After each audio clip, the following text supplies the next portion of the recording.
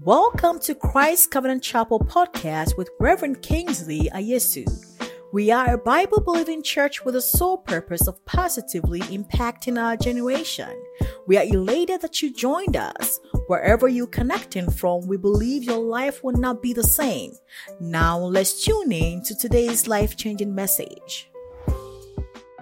Hello friends, this is Pastor King. What a joy to be with you once again. Thanks for meeting here and allowing me into your space while we do life together. I hope you are being blessed by the content we share on this platform. As I hear of the news of 46,000 lives lost in the earthquake in Turkey and Syria on February 6, it gives me perspective. One cannot ignore that this tragedy confronts us to think about the seriousness and the brevity of life. Ladies and gentlemen, in simple terms, life is short. 46,000 dead and no more. The more I think about this, some of the questions that keep coming back to me is, who were these people? What did they do with their lives? Did they contribute anything to the world? Or did they just live, die, and disappear into thin air? Will they make it into heaven? I have thought about these questions quite often because life and death are human conditions.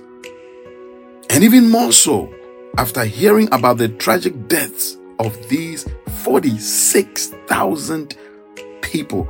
I am struggling to wrap my mind around that number. 46,000 people. We may not like the sound of this, but ladies and gentlemen, like it or not, there is a funeral in all of our futures. This is a reality that none of us can escape. So, what is life? What is life? Life is the period between birth and death, or the experience or state of being alive. Life is nothing but a collection of days, and whatever dominates our days will dominate our lives. You see, God wants us to live an abundant, prosperous life. He desires for us to fulfill our God-given purpose, to live out the dreams He's placed in our hearts. Today, many Christians are focused only on what happens after they leave this human tabernacle. You hear some say, I became a Christian so my sins will be forgiven, thereby make it to heaven when I die. With this mentality, they see death as the reason for life. There is nothing exactly wrong with this way of thinking. As a matter of fact, it is true. But if we are not careful, this mindset can often at times lead many Christians on a path where they are heavenly minded but earthly no good. Remember, Jesus' marching order was, occupy till I come.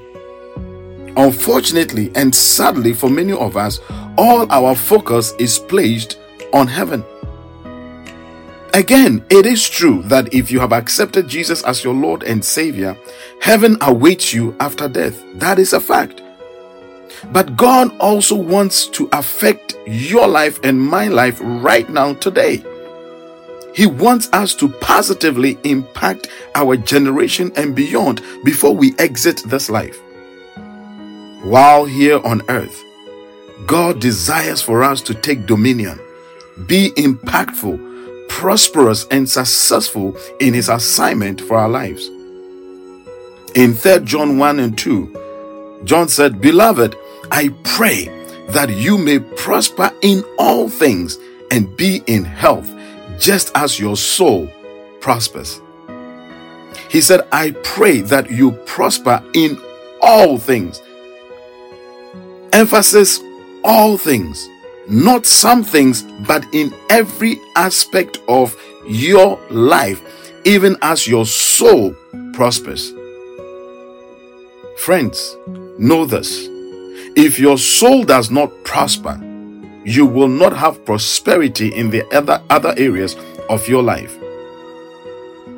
your soul needs to prosper, which cannot happen apart from an experiential connection to God and His Word. I am talking about an intimate relationship with God. Success, prosperity, taking dominion, and an abundant life are all byproducts of a life built on a deeper relationship with God and the wisdom found in the Word of God. Imagine what a great, rewarding, and fulfilling life you can have as you spend time developing your relationship with the Lord, letting His Word settle deep in your heart so it influences every aspect of your life. God delights in every aspect of our lives and wants us to be happy. However, that certainly is not God's primary occupation for us. He wants us to fulfill destiny and complete His assignment for our lives here on earth. Dr. Martin Lloyd-Jones said, and I quote, "Unhappy Christians are, to say the least, a poor recommendation for the Christian faith. A depressed Christian is a contradiction in terms." End of quote. Again, he said, when a man is defeated by life, it is always due ultimately to the fact that he is suffering from a spirit of fear. The spirit of fear is the ultimate cause of all failure in life. End of quote. You see, it was Benjamin Franklin who said, "The more I live, the more convincing proofs I see of this truth that God governs in the affairs of men." So as a believer, let's not lose sight of the fact that your success in life is predicated upon the prosperity of your soul, and God governs in the affairs of men. If you have lived a little, you need not be convinced that life is hard. Whatever you desire will not come to you easy, because life is not cheap. Friends, life is not cheap, and nothing good or worthwhile happens out of chance. A Nigerian proverb says, "The chicken sweats. It is the feathers that makes you not see the sweat." The chicken sweats indeed, at least the ones in Nigeria. People may look perfect and seem well put together on the outside, and in our folly, we manage to convince ourselves that they have no issues or struggles. But none of us are perfect, and we all have our crosses to bear. It's just that some of us have learned to carry our cross so well, you will think we don't have any cross to carry. Some of us have gotten the revelation and have learned that carrying our crosses by bearing the problems we face by the grace of God have made us who we are. Never lose sight that in this life, there is always a purpose and a reason for what you are going through. Why? Because God governs the affairs of people. There are no hopeless situations, only hopeless people. Don't judge yourself by one mistake. You may have done what you did, but you are not what you did. You are not your mistakes. You are not your experiences. Don't define yourself by the unpleasant things you have been through. Do not define yourself by what others say about you, because you know what? People are fickle and their opinions do change. So keep moving on. Success is not a destination, it's a journey. And on that journey, there comes a time when we get tired and weary. When we get to this place in life, we need new passion. To renew our passions, we need to ask ourselves these questions. What do I really care about? What makes me pound the table with passion? What do I dream about? Where do I get my greatest fulfillment? When I daydream, what values are at work? Am I in the will of God for my life? Ladies and gentlemen, it is your destiny that gives purpose and direction to your steps. Job said in Job 14:7, he says, "For there is hope for a tree, if it is cut down, that it will sprout again, and that its tender shoots will not cease." You see, though we go through seasons where it seems we are cut off like the tree, we will sprout again as long as we remain in God's hands. So as we journey on, have faith in God that no matter what today or yesterday has been, tomorrow will be better. The sage says, even a tree has hope. Never give up. If you don't give up on your revelation and dreams, you will see your manifestation. God will do exactly what He has promised. For happy is he who has the God of Jacob for his help, whose hope is in the Lord his God. Psalm 146 and verse number 5. Friend, life is a journey. And as any other journey, it has its winds and turns, as well as a destination. For the child of God, that destination is not here on earth. Our destination is out of this world. The destination is eternity. You have plans for your trips here on earth.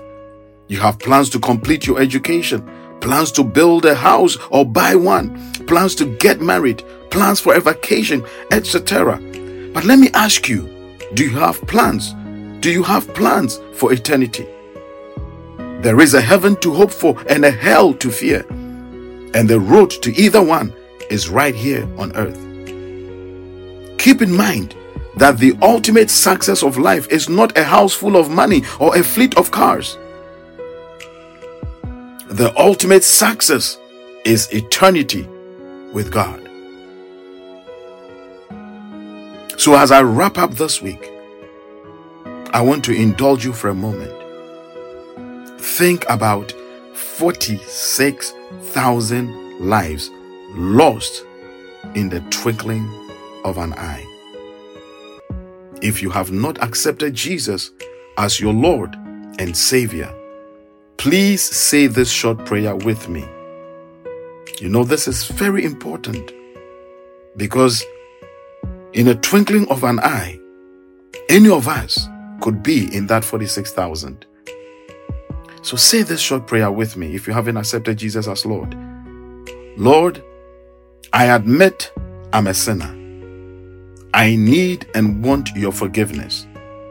I accept your death as the penalty for my sin and recognize that your mercy and grace is a gift you offer to me because of your great love, not based on anything I have done. Cleanse me and make me your child. By faith, I receive you into my heart as the Son of God and as Savior and Lord of my life. From now on, help me live for you with you in control. In your precious name, amen. Now, if you said that prayer, you are born again into the family of God. Please find a Bible-believing church to attend. If you are ever in the Twin Cities of Minnesota, please come on in and fellowship with us at 5452 DuPont Avenue North in Brooklyn Center, and God will bless you. Before I sign off, remember that God loves you. I love you, and there's nothing you can do about it. Until we meet again, keep on keeping on. I will see you at the top, for that is where you belong. Shalom.